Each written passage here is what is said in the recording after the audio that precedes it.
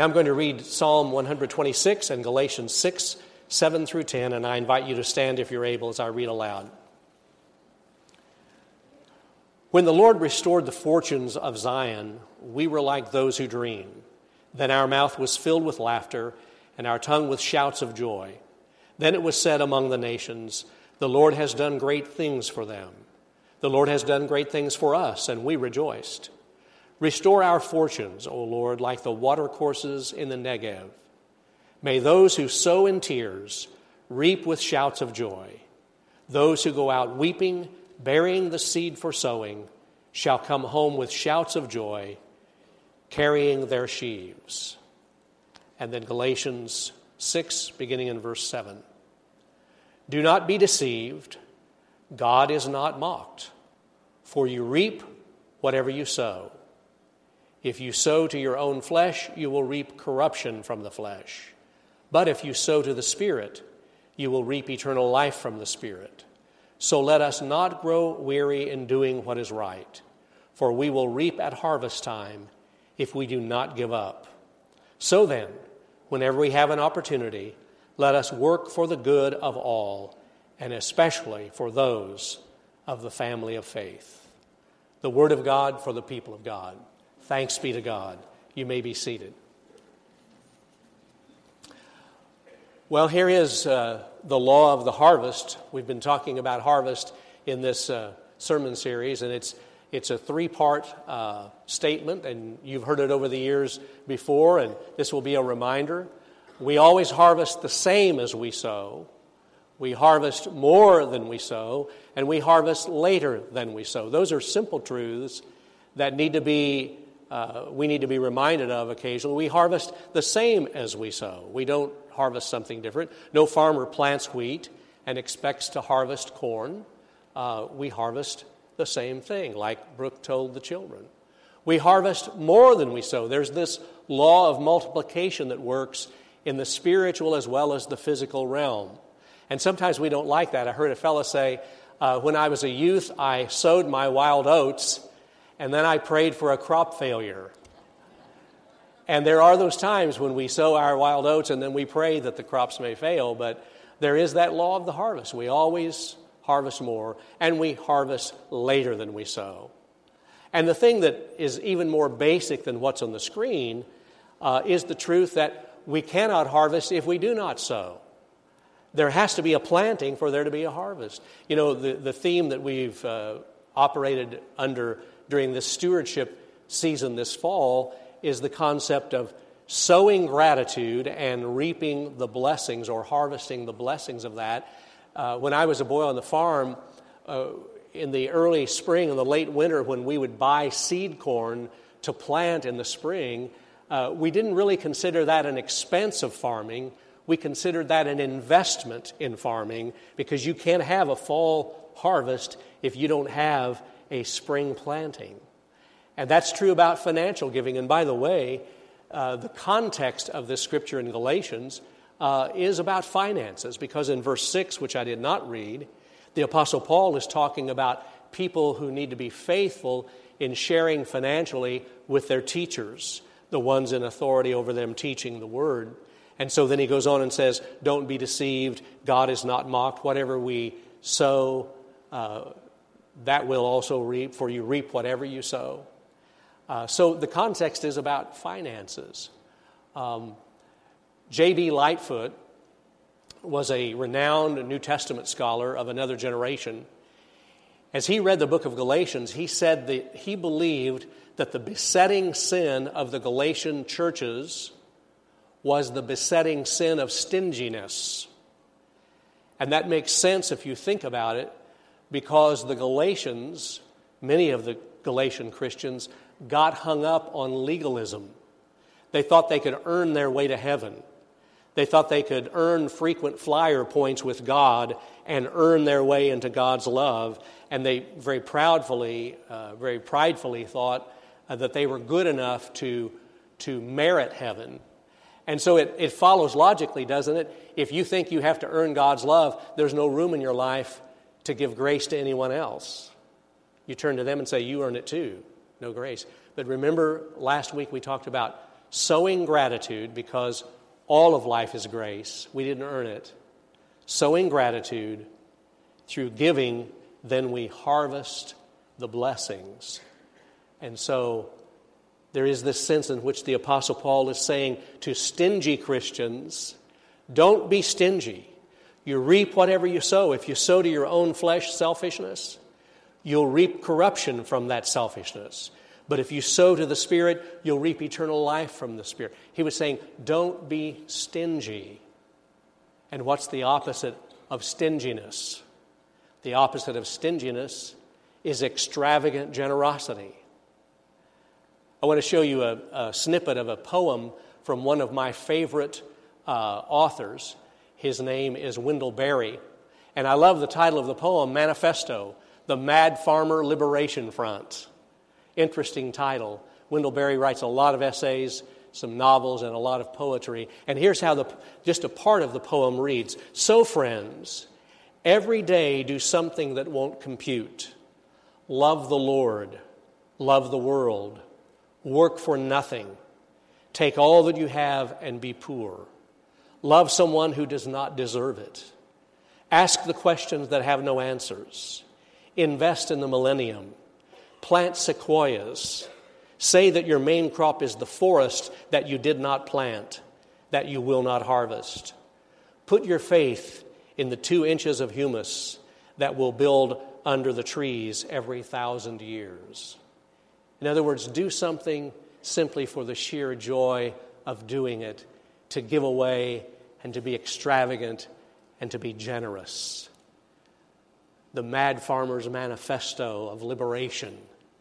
To live with that kind of reckless generosity instead of a stinginess. That's what Paul is talking about here.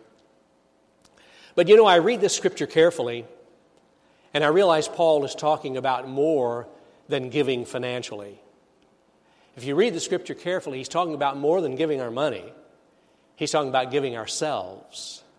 He's talking about a generosity of lifestyle, of giving ourselves to the Lord, not just giving our finances. Because he says, God is not mocked. You reap whatever you sow.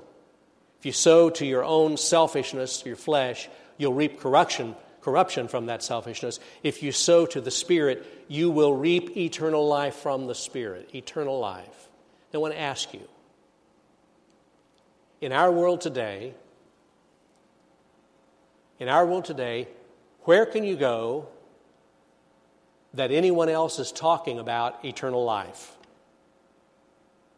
Everything in conversations today seems to be focused on this world, and this world matters. Jesus cared about this world. But where else can you go in our world today where people talk honestly about eternal life? See, the Apostle Paul wanted to put a giving spirit on the larger canvas of eternity. He wanted the Galatians to see that there is an eternal perspective, and that to continue to live selfishly brings a harvest of deterioration and decay. That's what that corruption means. That to live in such a way that we would harvest an eternal decaying and deterioration, an eternal corruption that the Bible calls hell. To go on that road of selfishness, on and on and on, reaps the harvest of corruption or decay or deterioration of life. But to sow to the Spirit is to reap eternal life. See, Jesus came that we might be able to sow and harvest correctly. I want to share with you a verse that Jesus, the words of Jesus, just before his crucifixion. And I want you to hear the agricultural images in this brief statement of Jesus about why he has to die on the cross.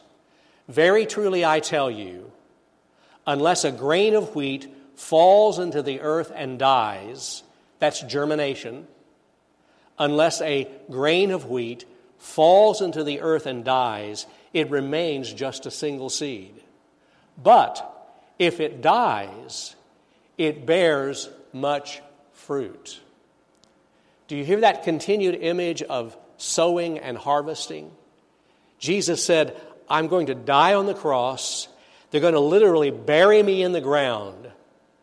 And my powerful life will germinate and will spring forth into resurrection.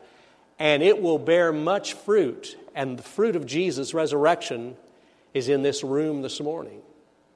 Every believer who's ever lived, every believer through all of eternity, because of that sowing and harvesting. Now, here's the interesting part. Jesus offers us a faith exchange. We may give him all of our corruption, all of our decaying lostness, and he takes that on himself. And in exchange, he gives us his seed of life so that eternal and abundant life begins to blossom inside us. That's that faith exchange. That's that fruit that he talked about when he died on the cross. And if you don't believe in the power of the seed, then just think about what Jesus said about the seed going into the ground and germinating and bearing fruit. I love the saying that I heard at Baptist World Congress this year in Durban, South Africa. I'd heard it before, but not for a long time.